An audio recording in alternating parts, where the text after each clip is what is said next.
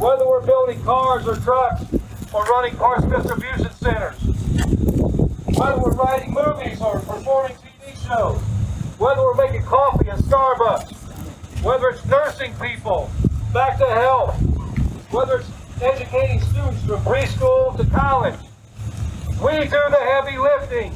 We do the real work. Yeah.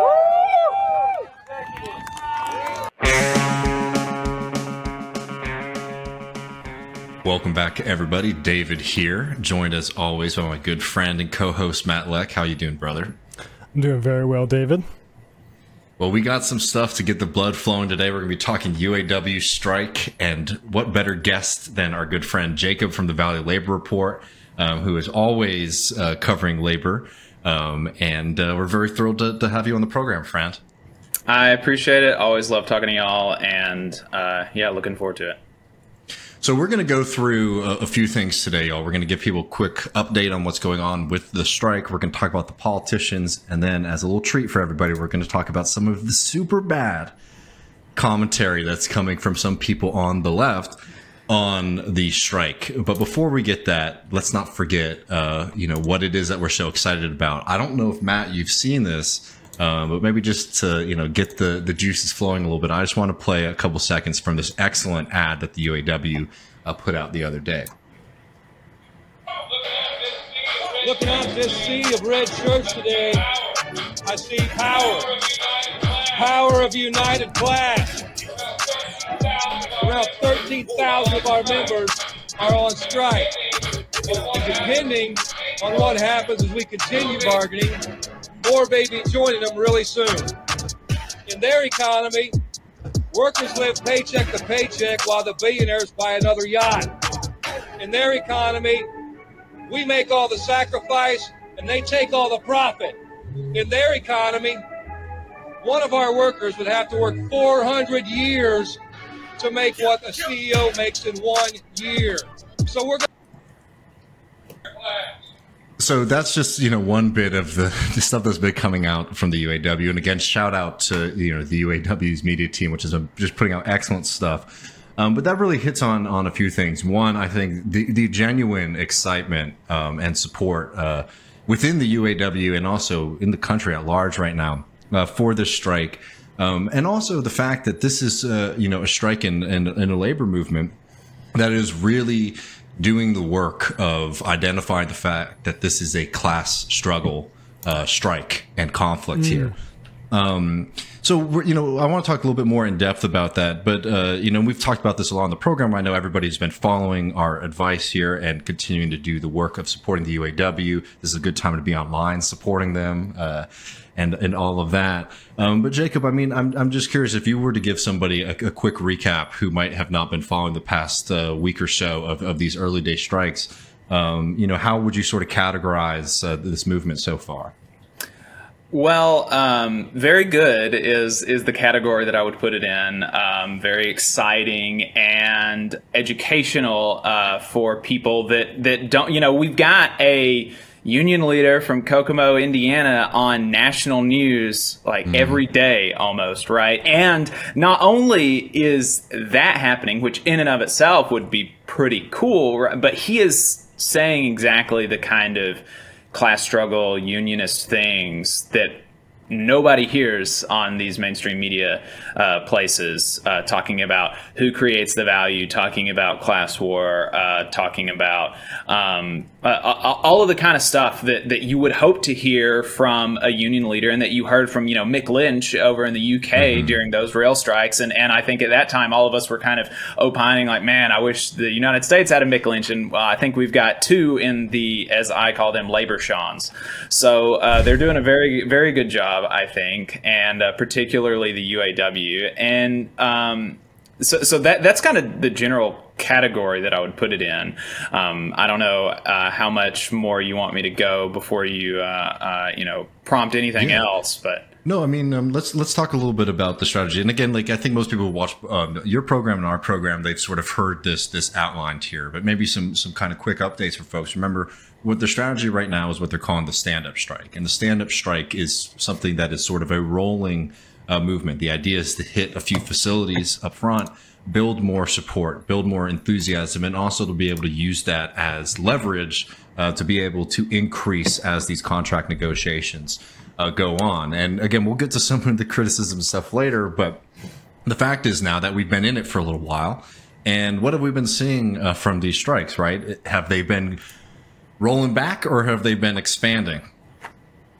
They've been expanding, actually, is the answer to that question, and in a very, very cool way, and that I think really shows the power and the flexibility that this strategy has. And so, on the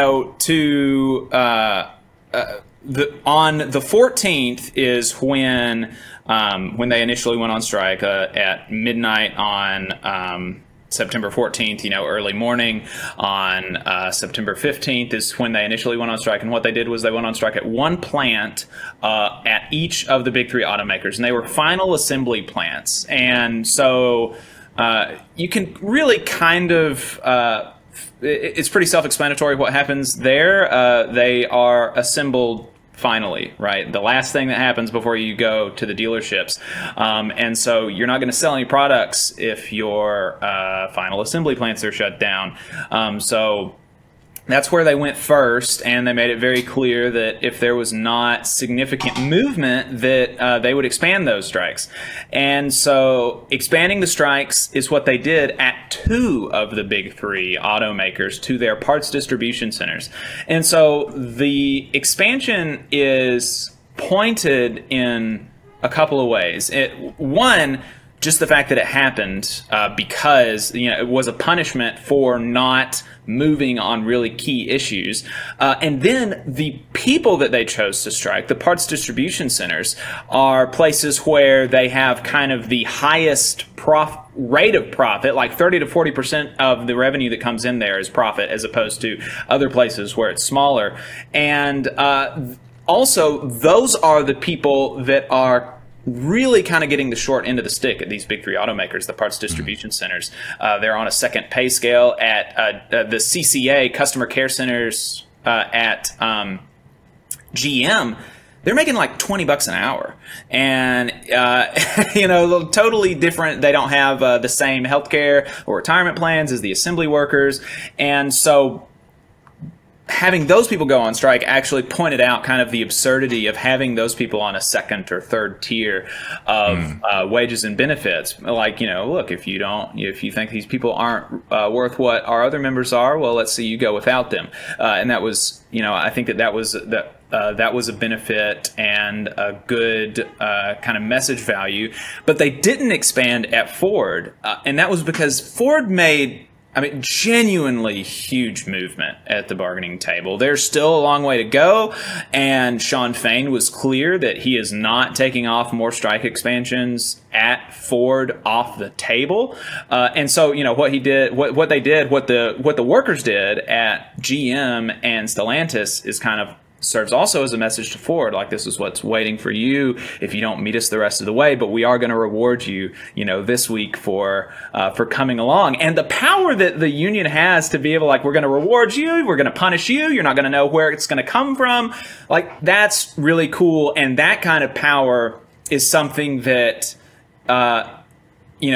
people on Wall Street or executive types don't think that workers can and certainly should hold.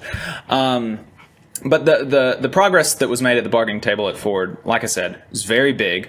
Their parts distribution centers have been brought up to the same tier as assembly workers. So this proposal says, okay, look, you'll get the same wages and benefits and retirement package as the as assembly workers, which is huge. They had a similar kind of differential there from like 20-something to 30-something an hour at the assembly plants, 20-something at the parts distribution centers. They reinstated COLA, which is something that Shawn Fain... Could you remind people what that is? Yeah, cost of living adjustment. And that is something that Shawn Fain has made pains to express to people that nobody thought that was going to be on the table anymore. At the beginning of this thing, they didn't think that you'd get a deficient COLA, much less the COLA formula that was given up in 2009.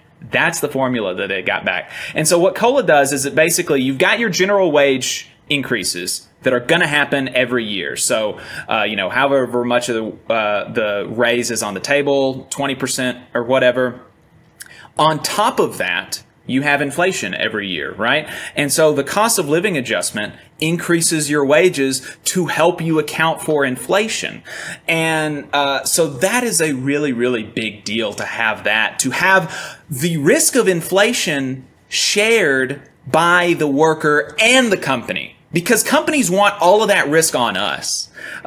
People don't talk about it that way, but that's what happens when we don't have COLA in our contracts, is that we are bearing the risk of inflation.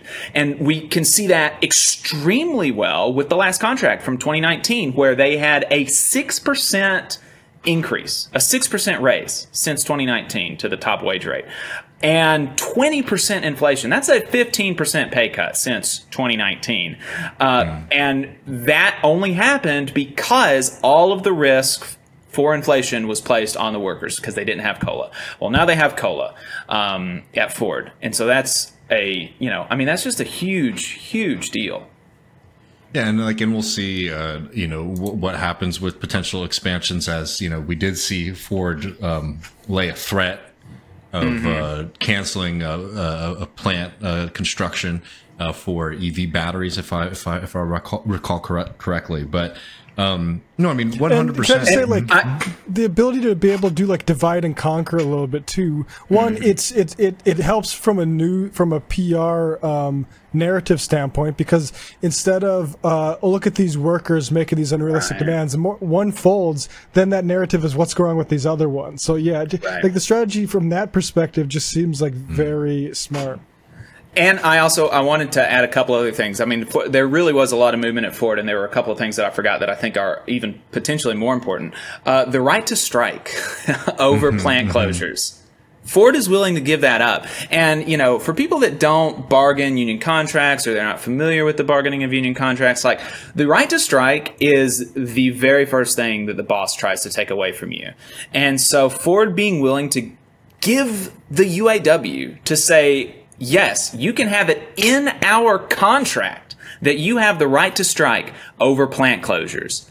That is huge. They also had income security for up to 2 years with health care in the event of an indefinite layoff, and that applies to all employees with 90 days of service, including temps.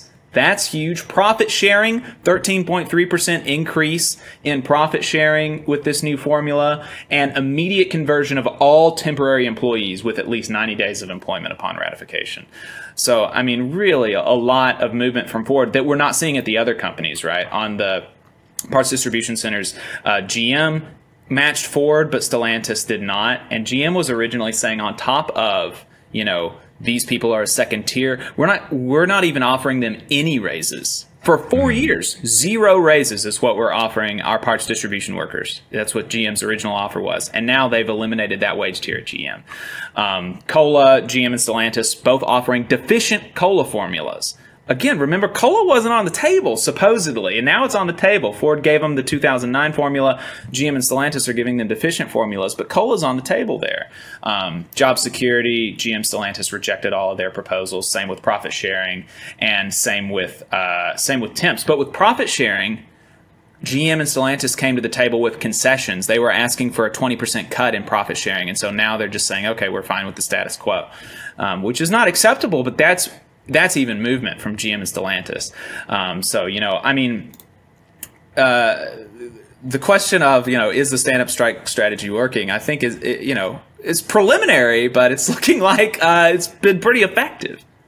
And so, later when we start to respond a little bit more in depth to some of the criticism, I think we'll talk about these tactics more in depth. But, just 2 quick things. I think everybody's probably very familiar with some of these stories about the chaos that this has been creating for the companies, right? The ability to be able to use kind of clandestine tactics to say, hey, we're going to shut down, whispers that we're going to shut down this plant, and actually, we're going to shut down another one, which means that the company is having to move things around, causing them to lose tremendous amounts of money. All the while, one, you're protecting the strike fund, which allows the company, the UAW to continue the strike as long as they need to. And let's also remember that while you are hitting the profits of these companies, right? So let's imagine like in these stories, we don't have to imagine, in these stories of these facilities, right, where they moved out things and they shipped them to other facilities with the expectation that this facility was going to shut down and this other one was going to stay open. And then it turns out the opposite is true. Well, those facilities now are making less profit for the companies. And all the while, what do those companies have to do? They have to pay wages out to those workers, right? So it allows you to really hit the bosses and these companies in their pocketbooks. Right. And, again, it's a very interesting strategy. It's definitely novel. But to sit here and anybody to talk like, oh, they're afraid of going after profit for these companies is just wrong at this point. Yeah, well, and I think that, Sam had a really good point about the psychological impact of this strategy and the confusion that it has caused on the executives. When he talked about the idea in the media that people want workers to believe is that, we're just automatons and we can't think for ourselves and we certainly couldn't run businesses and we've got no idea the intricacies of how these businesses work. And, the confusion really kind of put to bed that lie, right? The union knows obviously how the production is run, but also how the company will respond in the event that they are threatened with a strike at this plant, right? And and they leaked that information, and so that it's I think that psychological impact is worth at least noting. I don't know. Obviously, I think the material impacts are going to be what really moves the thing. But I think it's always good when we can make fools out of people, out of these executives. And like on the emotional side too, it's like a clarifying emotion, right? Because the management and the managers at the plant are getting scared. Because they're seeing stories about what's going on in other plants while the workers are like, oh, hell yeah. These dudes over here, these folks over here are doing something exciting. And, they're just like, when you get that kind of news, right, you can see who likes these things and who doesn't, right? And that's a clarifying moment, to borrow the old union phrase, what side are you on, right? And Labor Notes has been reporting about, and I think that actually this is educational for the people that are still going into work. They are exercising more power on the job than they previously were able to, or felt like they were able to, or were expected to by their union, in refusing voluntary overtime, in refusing changes in working conditions because they have an expired contract, and you're not allowed when a contract expires, the employer is no longer allowed to make the management's rights clause expires as well. So they can't change anything about the way that production or shifts or overtime schedules, can't change anything like that without bargaining with the union first. And so being able to stand up to your boss in a way that you haven't before, I think is also hopefully educational and power building in these other places that aren't even going on strike. I think that that's important as well. And the stand-up strike they've been calling a lot to the sit-down strikes. It's kind of an answer, is how Sean Frayne worded it, to the sit-down strikes in the 1930s. And in some ways, I had not even necessarily been aware of how parallel it was, actually, because the sit-down strike began at one strategic plant, actually.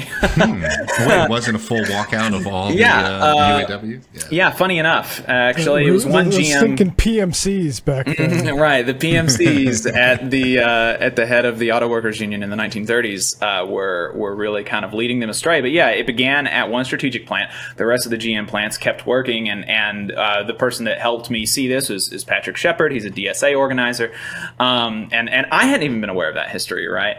So the rest of the GM plants, they kept working, and then it spread to a second after weeks, right? It wasn't even like, oh, the sit-down strike happens, and then the next day, everybody else, the whole thing shut down. It only got to the second factory after a few weeks, and then that's when a settlement was reached, right? So it's actually incredibly similar, and there are even more parallels than maybe you would even think to the sit-down strikes of the 1930s.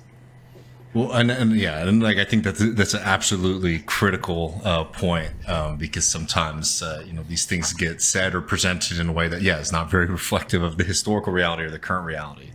But I know we got. I have some points to make about that, but let's maybe save that for when we get to some of the personalities. We got a lot to get to because we're going to respond to those criticisms more in depth later. Before we get there, though, I mean, we got to talk about the political angle, because the fact is that there's an aspect to this strike that is inherently political, because parts of these fights are about things regarding like federal government policy. So we've seen something pretty historic today, which is that Joe Biden went and walked the picket line at a UAW strike. I don't know if we have any video of that, but I'm curious. I mean, I'll just say up front. I mean, I think the way to think about this is somebody who's like a big critic of Biden is to recognize this as like a true expression of political power for the UAW, which, by the way, as I'm sure most people know, has not endorsed Joe Biden in the upcoming presidential election. So you're not endorsing this guy, and you're sort of pulling him out from the White House to walk the picket line. To me, I see that as a huge victory for the labor movement in the UAW. But I'm curious, your initial reactions, Jacob. I agree completely. I think that it's huge, and I think that I'm in agreement about the tactic of not endorsing at this point, because strategically, right? I think that there's plenty of reason, even if you're a Biden supporter and you want them to ultimately endorse Biden. I mean, I think that even it would make sense to me that the Biden camp would want them to hold off on the endorsement, even though that's not what they're asking for, and that's not what they push the rest of the unions to do. And it doesn't make sense to me, because it seems like if you do the endorsement later, then you get that news about unions supporting you when it's relevant, right? It's nobody's they're still allergic to that. Like they almost and what they should almost like you said, and we have a clip too. I mean, let me just play this clip of Biden fist bumping while we talk about this. But they should be. Like you said, Jacob, I 100% agree that you should want the stinking news cycle, right? Yes. Why get it all in the can? No one's impressed that everyone lines up anymore. Nobody. Right. But here's Biden, just to get this image here, of course. He's fist bumping, and we carry his whole speech. Maybe I should mute. Let's not try that in a small town.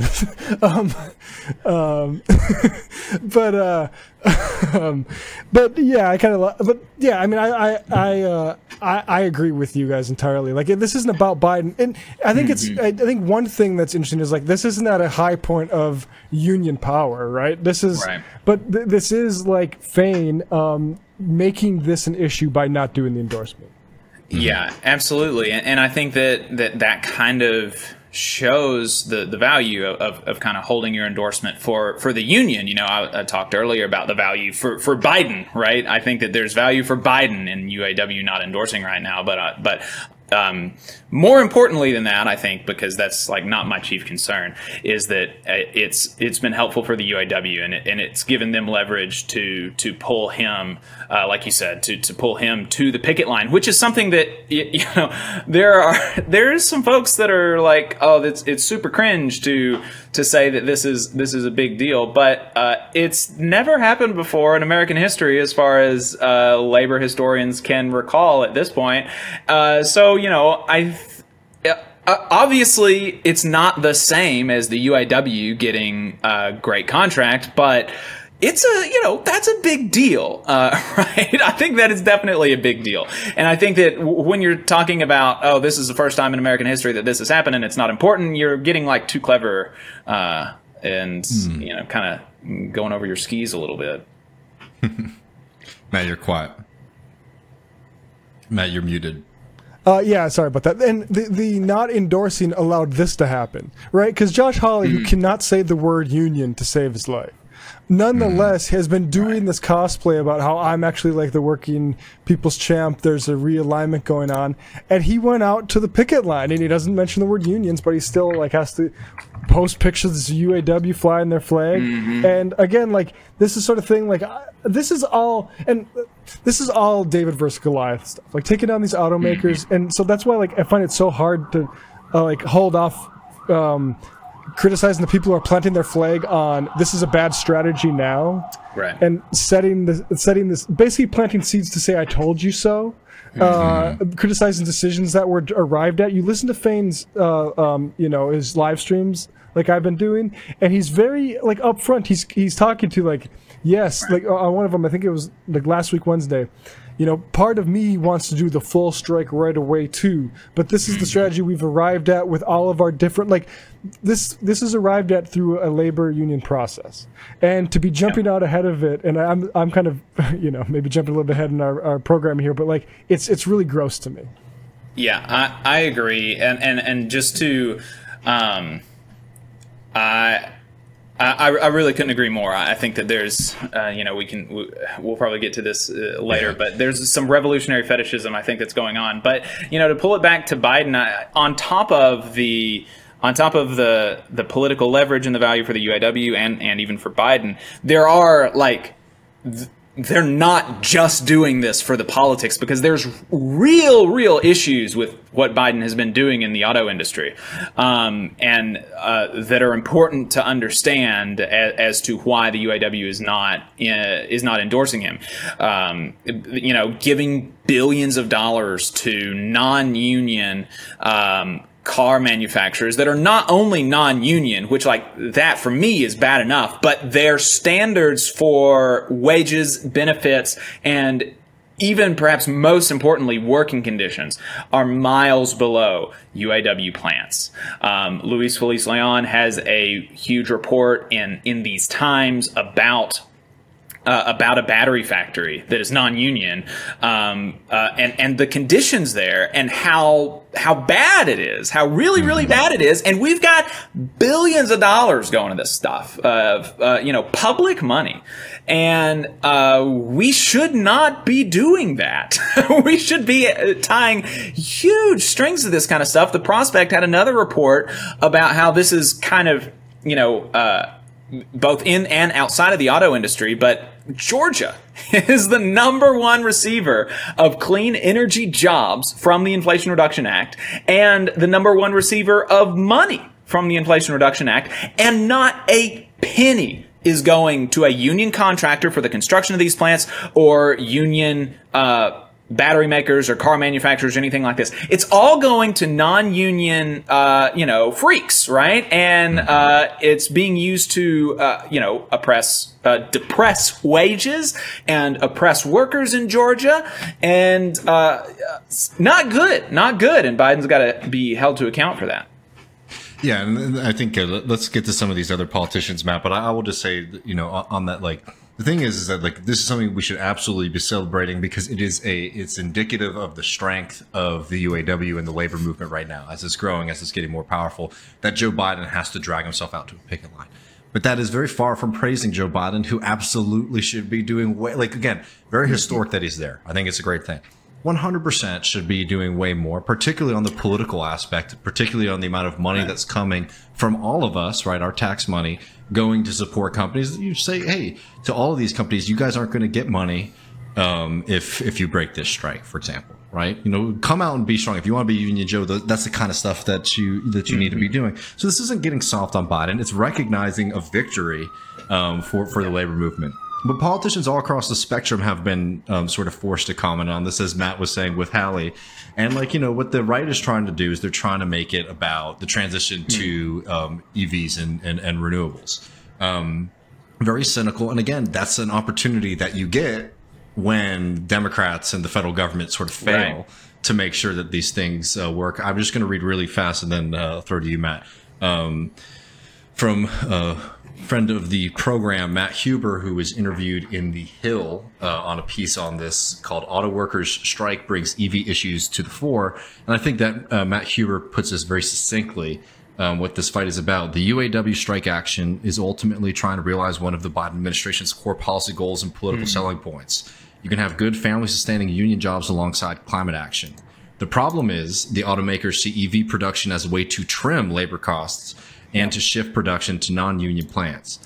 The UAW's ultimate proposal is that if it takes less labor to produce EVs, why not shorten working hours and maintain pay with the cost of living? Right. This would certainly lend credence to the Biden administration's claim that climate action can improve working and middle-class lives, right? Absolutely should be the argument coming from the Biden administration and the action coming from them. And this is the opportunity for Howley to say, oh, actually, it's the electric vehicles that are creating this problem instead of the companies that are creating this problem. Exactly. And like you said, it's important to point out that this was a self-made problem, like many problems for Democrats. It did not have to be this way. They could have had stronger strings tied to all of this money, and it didn't have to be the case that so much public money for the transition is going to these real, cretins and bottom of the barrel contractors and auto manufacturers, and the Hawley and all of them, by pointing to Biden, by trying to direct the anger of the strike and their audience to Biden, they are refusing to endorse the UAW's demands. I mean, there was a big deal made out of Joe Biden endorsing a 40% raise for UAW members. No Republican is doing that. No Republican, in fact, or few Republicans are even endorsing kind of a general, they deserve higher pay and better benefits and better hours and better working conditions. It's all like, I support them in their strike against Biden's, EV plan or whatever. And that's just that's not what's happening. They're supporting a strike that doesn't exist, as Adam Johnson wrote for The Real News. There's a line that I'm seeing going around. It looks like the earliest I've seen on Twitter that I can find in searches, Kareem El Rifai, saying Biden is the best president of my lifetime, and then in parentheses derogatory, which kind of sums it up because there's this quote from former Obama guy here, Brett Ratner. Or Steven Ratner. Brett Ratner is the Hollywood guy, I think. It says, for him to be going on a picket line is outrageous, Steven Ratner, who headed former President Obama's auto industry task force, said in an interview. There's no precedent for it. The tradition of the president is to stay neutral in these things. I get the politics. The progressives all said, we don't want a mediator, we want an advocate, and he bowed to the progressives, and now he's going out there to put his thumb on the scale, and it's wrong. And, like you say, the thumb is on the scale, Stephen. Right. It's on the scale every time Joe has, Farley, the Ford guy, into the White House, like he did earlier this year, when he has CEOs for a round table. When, like you say, they give giant bags of money to shops that aren't unionized. That's the thumb being on the scale. This is the thumb occasionally goes on the other scale for the briefest of moments because all eyes are on him. You know what? Good that he put his thumb on the right side of the scale. We should all be putting our hands directly on that scale and mashing that thing down. And let's not forget, by the way, that Ratner is somebody who has the experience of putting his thumb on the scale. He was somebody who led in the negotiations with the big three auto companies and was part of the Obama administration's pressuring of the UAW to accept the cuts that they accepted during the financial crisis. So hearing some guy go on about, don't put your thumb on the scale or something like that is rich coming from somebody who created a lot of the conditions. And look, this is the thing that's going to be really funny in the media right now is a lot of the people on MSNBC, a lot of the people who are going to get space in the New York Times are all people who have advocated against workers while doing that little nasty duplicitous move that you see from Democrats and liberals all the time where they say, I support unions, but also the corporations have a point and we need to come together, right? No, that shit is over. That ship has sailed.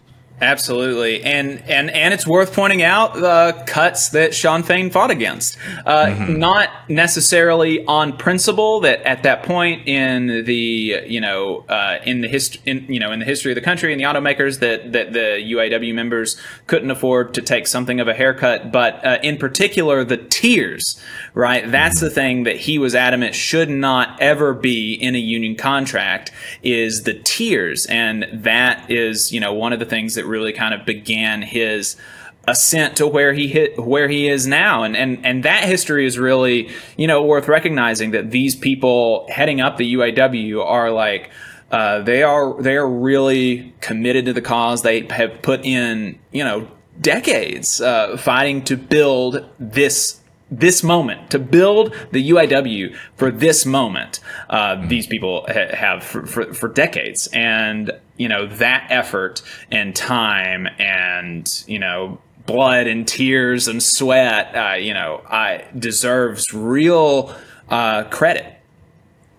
So I think we should jump over to respond to some of the criticism in just a second, because I think we want to spend a little bit of time on that. So just like really fast, I mean, it's been interesting to see how the right and the Republicans have to deal with this. You have people like Hallie saying this kind of nonsense, 1 foot in, 1 foot out, similar kind of things from Vance. You also have the South Carolina delegation that's running for president, Nikki Haley and Tim Scott, basically attacking the unions. I believe the UAW filed unfair labor practice. Yeah. Because actually it's illegal for private sector employers to fire their employees if they go on strike. Now, that is really something of a legal fiction, because under McKay, you can permanently replace your employees if they go on strike, which is materially exactly the same as being fired, but you can't say that you are firing your employees if they go on strike, and you can't threaten to do that, and you can't do that, and so the unfair labor practice charge that the UAW filed against them was based on the fact that his comments generally, where he said, if you strike, you're fired, and I think that's a pretty good principle. Should make that a reality. Yeah, well, it could and should be taken by his private sector staff for his campaign as a threat that if they took their federally, if they took advantage of their federally protected right to strike, that they would be unlawfully fired. So that's the basis for the unfair labor practice, and incredible, absolutely incredible that the union did that. Just an incredible move. So super happy to see that. It is interesting to see what sections of the Republican Party are trying to clot what types of groups. But before we get to the YouTube things, I know, just wanted to shout out one Rashida Tlaib, who has just been a force from the get-go on this. Cornel West obviously has been out there, walking the picket line and speaking very, very well. And obviously, none other than Bernie Sanders has been there from the very get-go, continuing to show up. But I know there's another figure, Matt, that we had a clip of that we might want to play before we go to the YouTubers. Remind me, I'm not sure. The AOC clip. Oh, well, yes, this is AOC on Face the Nation. And, this is kind of goes back to what we were talking about earlier with the endorsement strategy, but it's interesting the way the media comes in on this. And there's a little bit of like, is the UAW being a little bit ungrateful? Yeah, here we go here.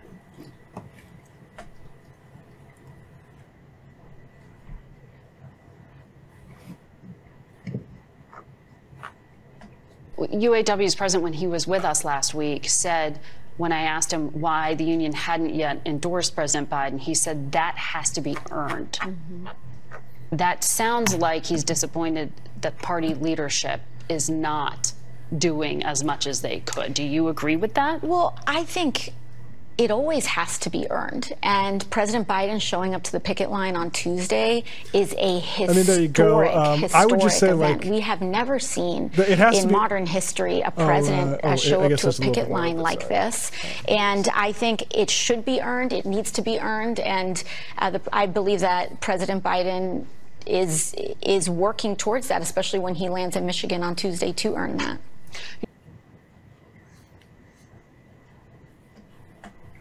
Right. I mean, basically obvious. I would say, like, the squad, should follow in the lead a little bit more on this front. Not immediately endorsing, that sort of stuff, holding out leverage.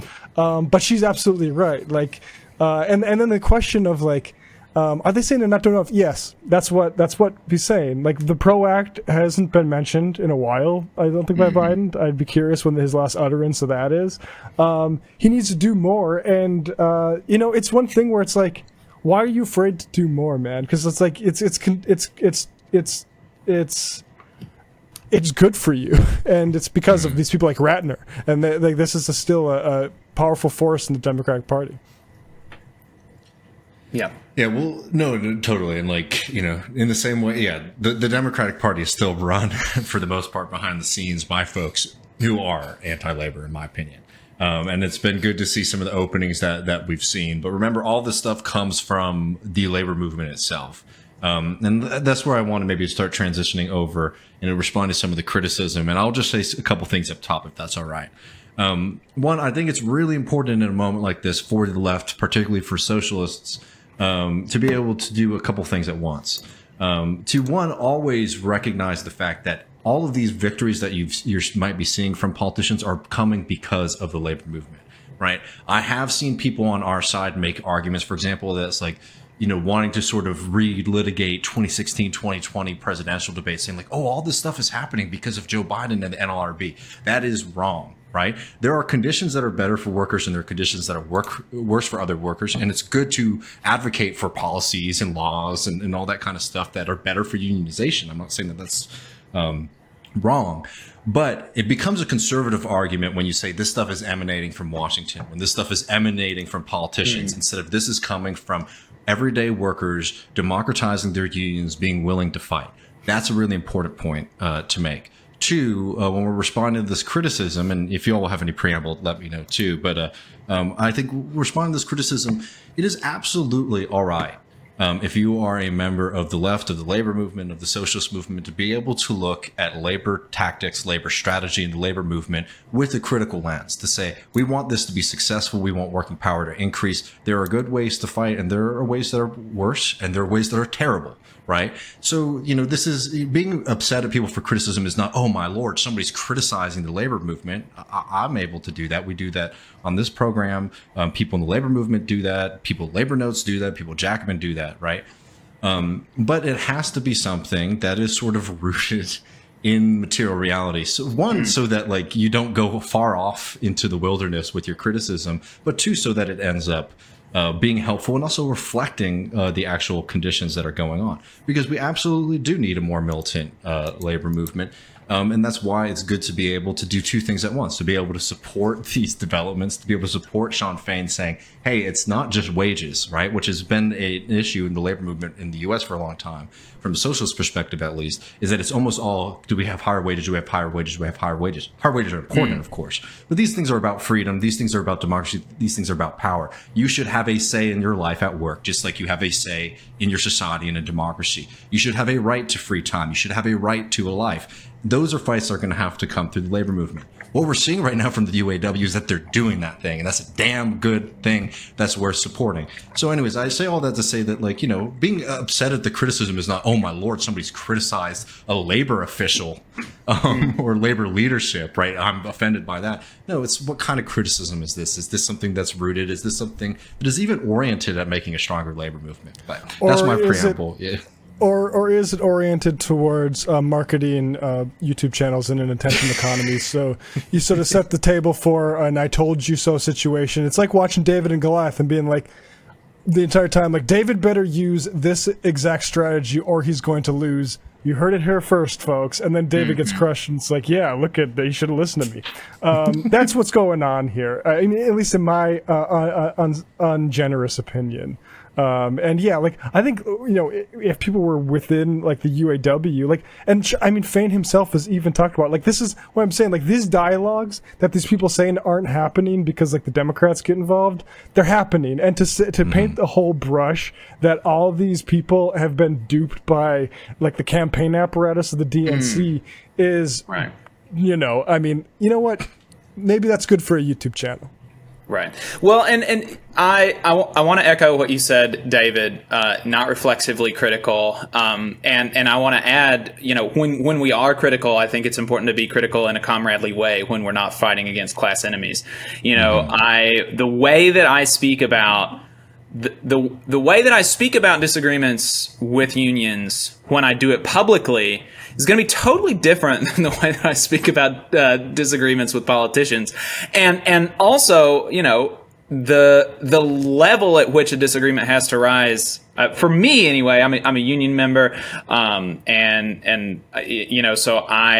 I'm much more reticent to go public with criticisms. I'm more willing to talk about things offline that I have issues with than I am publicly. And I think that's what you should do in a movement of comrades, of sisters and brothers. And that's the way that I approach it. Like you said, you certainly should not be reflexively critical of a union. Like, that's just not really a good place to be in.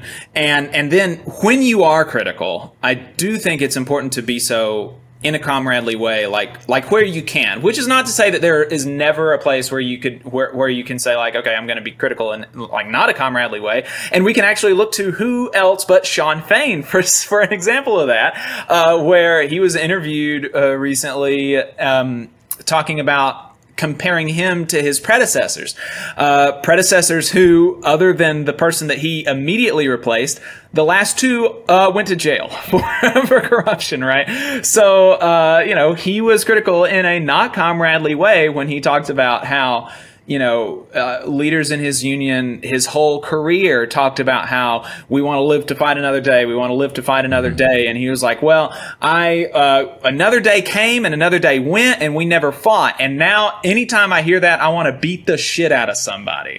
Right. And so, okay, there's, that's a good way to be, I think. Right. And that's just not what I'm seeing from a lot of these people who are being critical of the strategy, is that they are being reflexively critical. And then for most of them, they are not being critical in a comradely way. Yeah, and maybe we should take a little detour to, I think, what is being mentioned by a lot of these folks. A genuine low point in the Biden administration is the train strike, right? Mm-hmm. Biden, and I think there's a balance that needs to be struck here. Like, I think I don't support Biden in the way that he handled the train strike. I think they should have got the sick days right then instead of piecemeal after the fact, as has been happening. But I am not quite ready to call Sean Fain a union buster, a scab, for being with Joe Biden after Joe Biden did that to the rail strike. I think we need to actually strike a balance. We need to be aware that yes, we need a stronger labor movement, so that can't happen. So it can't be, work with us now and then we'll get you on the back end. And when this can't be seen as like a class conflict victory, right? But there's just a flat out difference. I think between I think a lot of these folks have a tough time admitting that there's a flat out difference between the Democratic Party's relationship with labor and the Republicans. Republicans are adversarial, and the Democrats are transactional, and in a not a great way, right? And that's just reality. And it's totally fine to have a transactional relationship with a politician, I think. And I actually, even a Republican. Exactly. And that's where I was going, because a union for the TVA was fighting against outsourcing their IT workers, back in, this was 2020 or something. Yeah, we covered it on this program. I had the president of that local union on my show, and now she's the international president, actually. So they, the union was fighting outsourcing, and who else did they get to headline a rally in Alabama, where 40 of those jobs were, in Huntsville, at the Huntsville office of the TVA, but Jeff Sessions.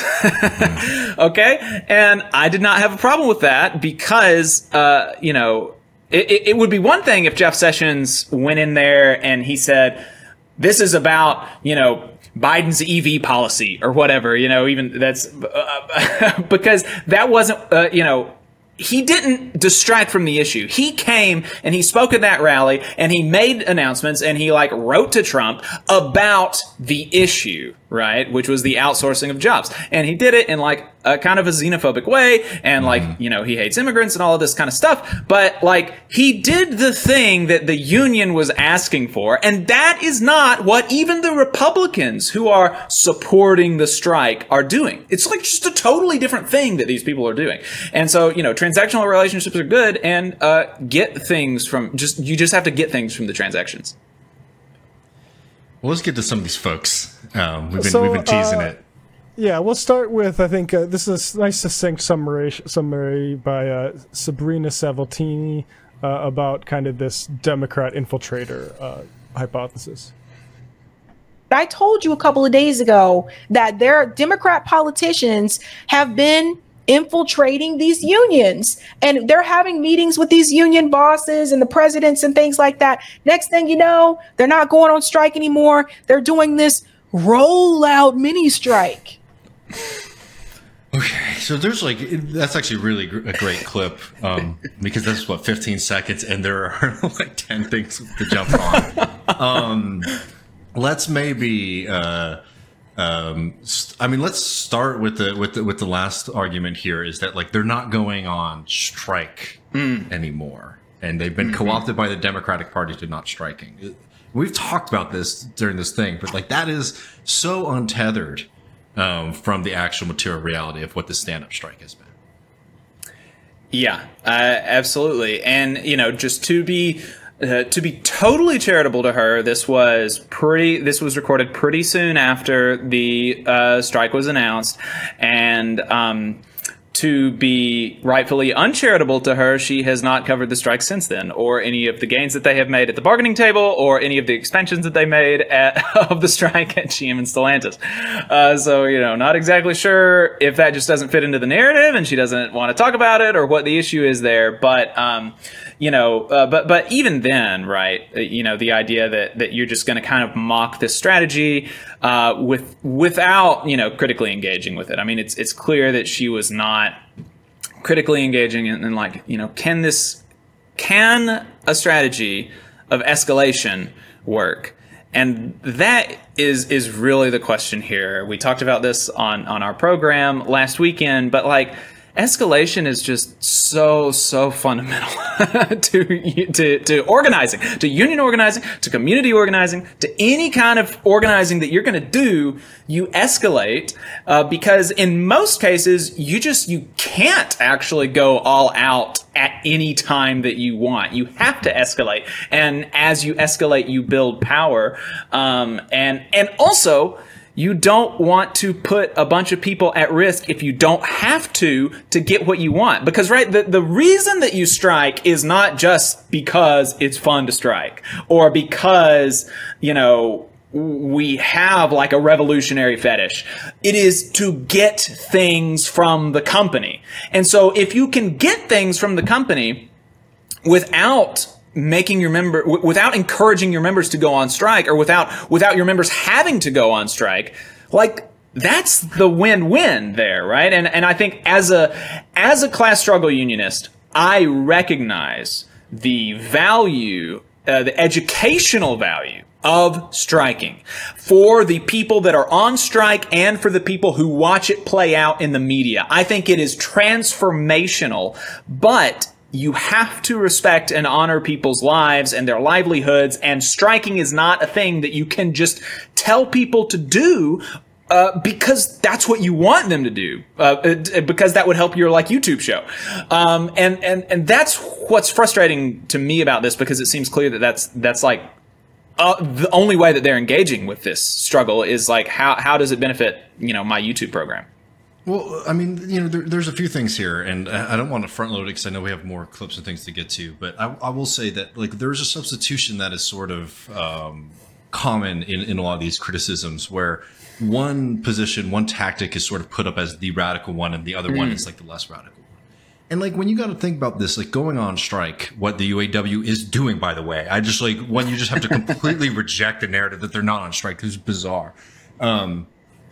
It's like having an argument, maybe to use like a revolutionary analogy, of like certain kinds of military tactics, right? Like a war of positions, right? Where you entrench a military force in a certain area, or you participate in guerrilla warfare, right? For example, two different types.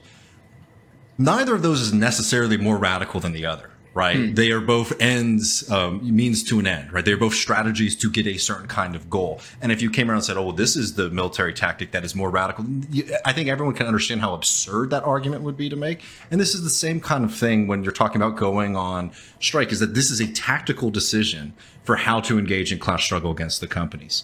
But I don't want to miss this really important thing that was noted in that clip.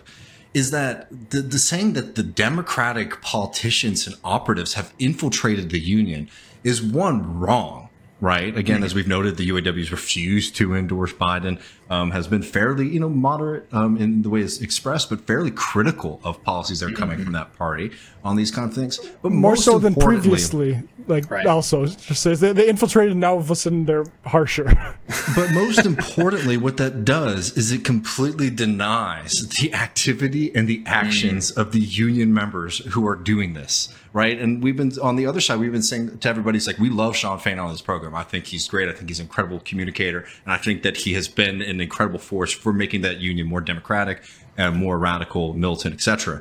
But this is not coming because of Sean Fain fell from the moon. This is coming from a democratic, organized movement within the UAW to fight for these kind of things. So when you push this kind of conspiratorial stuff, right, almost copy and pasted, right, because this is very similar to things that are said about other things too, by the way, by a lot of these folks. Cornel West is a Democrat because he mentions racism. Sorry. Go ahead. You are denying, and I don't know if they've said that, just to be fair, but, you were denying like the agency and the activity and the working class movement that is delivering these things right now. And I find that to be very regrettable, to be polite about it. Totally. And the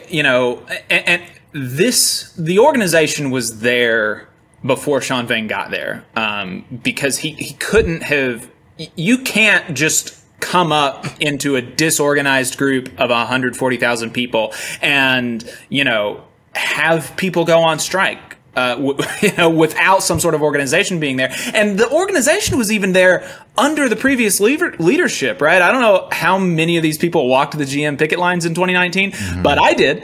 And I spoke to a lot of those people who were on strike in the Deep South. In Tennessee is where I walked the picket line with these people, and they went on strike, and they had very, very, very few scabs.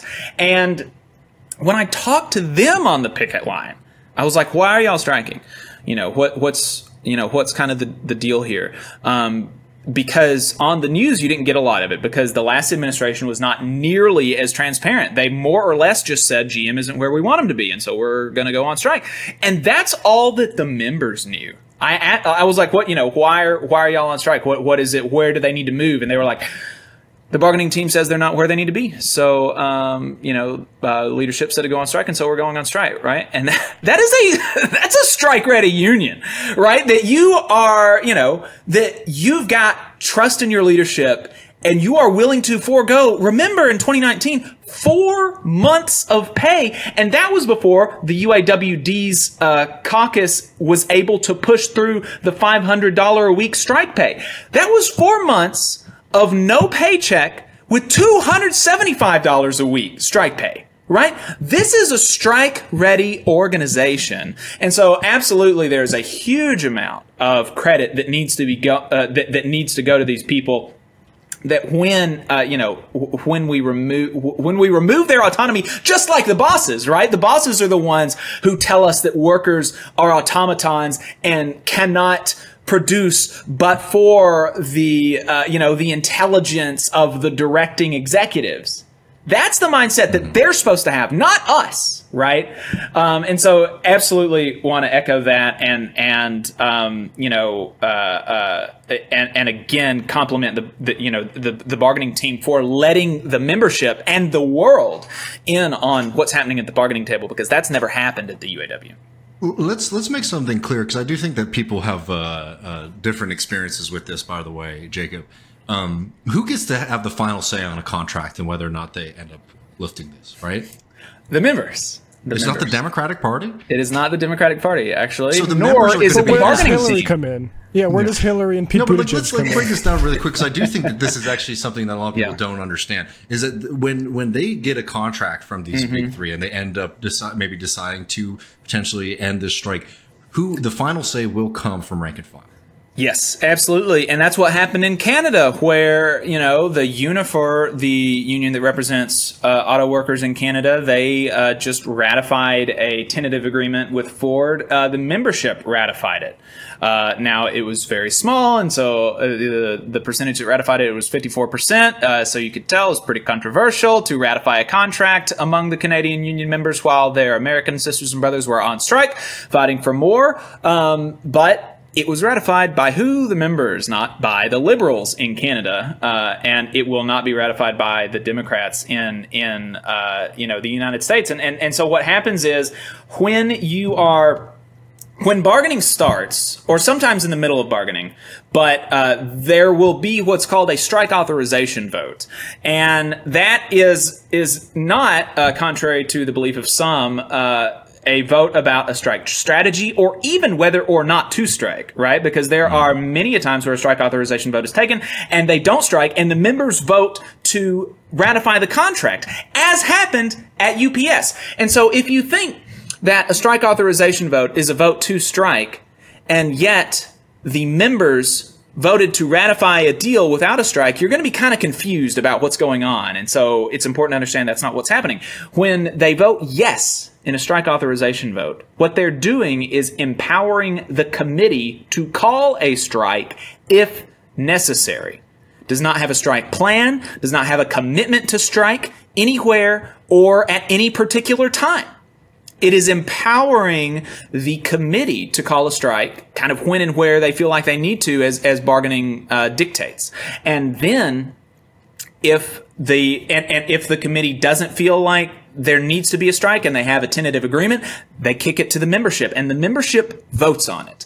And at that point, the membership is empowered to reject the contract with the implicit mandate to strike, or accept the contract and say, this is fine, we don't have to strike. I like what I've been given. Right? It's in the members' hands. It's kind of the short and sweet of it. Yeah, no, I think it's an important point. And I know we have another clip that we want to get to, right?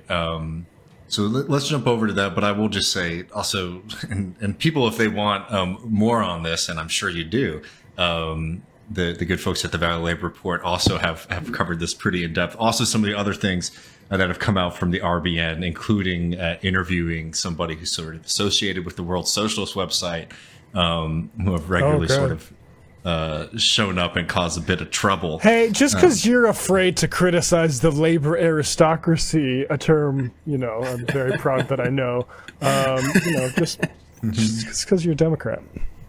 But we got a clip, from previous guest to this program, Shama Sawant, now doing media, I believe.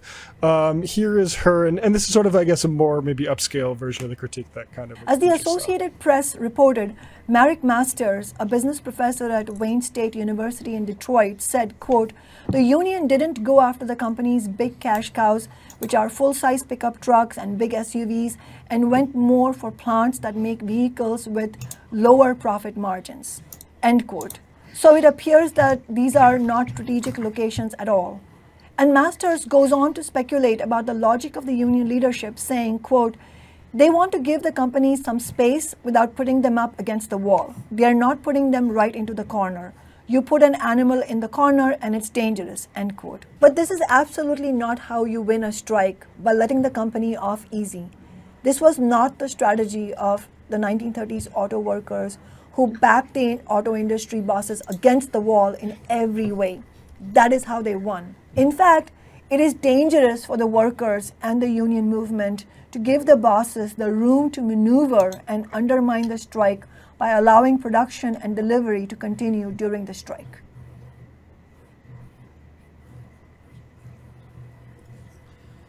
Okay, so I want to get y'all's responses to this, but I will just say, this side of the criticism I think will be more comradely, because I think unlike other figures that, Shama is someone who is a genuine socialist, genuinely wants to see victory for working people. And if you watch the full extent of the clip, it's not a bunch of conspiracy theories about the UAW being overtaken by the Democratic Party. In fact, it's a lot of praise for a lot of the things that have come into the public light. via the UAW's media appearances and arguments and things like that. So more camaraderie, but still, this is a bad argument, and I think we can get into some of the reasons why here. I think maybe to start, I know you mentioned it earlier, Jacob, but could you remind people about the parallels between stand-up strike tactic and the sit-down strike, which if you watch the full video is something that they're sort of praising, saying, hey, this is how you do it, and what they're doing right now is not how you do it. Right. Yeah. And I didn't even know this. I just knew that they were that the UAW was calling back to the sit down strike as something that they wanted to remind people of, and as something that they kind of see themselves in the lineage of and the tradition of in this stand up strike. But I really didn't know just a whole lot about the sit down strike. And you know, to be honest, it's not like I haven't read like books on it or anything. Right. But I have, found out since, in response to this criticism, actually, that the sit-down strike was not a strike against the entire production of one of the big three automakers. It was, in fact, started at one facility, believe it or not, and then went to a second plant like a couple of weeks later, and then maybe went. I can't remember if they said that if what I read said that they went to another plant after that, but then they were able to get a deal. And so, it is actually it's totally in line with what they did in the sit-down strike with starting at one plant and then escalating. It's like almost exactly literally what happened in the sit-down strike, except they're not sitting down and the shop floors, they're standing up at the gates outside, walking a picket line. And so that kind of historical analysis was surprising to me coming from Kshama Sawant, because I do have more respect for her than I do these other folks. And like you said, David, I do think that this criticism was more comradely, and in the context of the rest of the video, there was a lot of history and context given, that if you watch this video, you are not going to come away. If you watch that entire video, you're not going to come away hating Shawn Fain, right? But I sorry, not to cut you off, but I do just want to note that at the same time, this was clipped and put out on the internet solo. So it, there is, right. I think it's very fair to make the larger point, but also this was set out standalone, right? As its own product. Yep. Yes. Yeah. That is true. That's absolutely true. And so yeah, it just seems, ahistorical, not true. And again, sorry, can I just jump into it's both ahistorical and also the metaphor isn't terribly convincing to me. It'd be one thing if the history was wrong, but the strategy seems sound. But the metaphor of getting the animal cornered, it's what if that's your only? If you're putting all of your eggs in one basket, and then what happens if the animal is able to turn? Right. That metaphor, it's just not. That's just not persuasive to me. But again, I only saw that clip. Yeah, it's not persuasive that actually you should put the animal in the corner in all cases at the very beginning, right? I think that's a very good point. If you put all of your eggs in one basket, what happens? Because the person quoted in the AP, there's some value to that, and it did not seem to me that she engaged with that. If you put an animal into a corner, it can do some crazy things, and what happens if Ford and GM and what if they do some crazy things? What's going to happen then? If you're already, you've done everything that you can do basically once you're on strike, and there's not really a whole lot of escalation to do after that, right. and so so it's worth thinking about kind of the other side of what happens if you carry out that strategy. See, again, this is the reason that this criticism sort of frustrates me a lot, right? Is because, as you were noting, this entire strike, this entire strategy from the UAW is built on the concept of escalation and being able to say, hey, if you aren't negotiating, we're going to increase the pressure on you.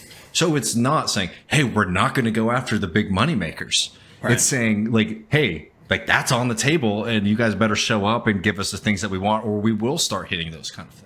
Also, as we've been noting time and time again throughout this entire segment, what this allows within the union and within the nation is something that's really important, right? So, let's say there are members in the UAW leadership or people who might be on the fence, right? Who I'm not saying that they wouldn't show up on strike, but maybe would be more prepared to take a deal earlier than others, right? If they were engaged in this. Well, what this allows is for certain facilities to go on strike earlier, to build that enthusiasm, to build that confidence, to build that like emotional power, to then be utilized in a material and strategic way.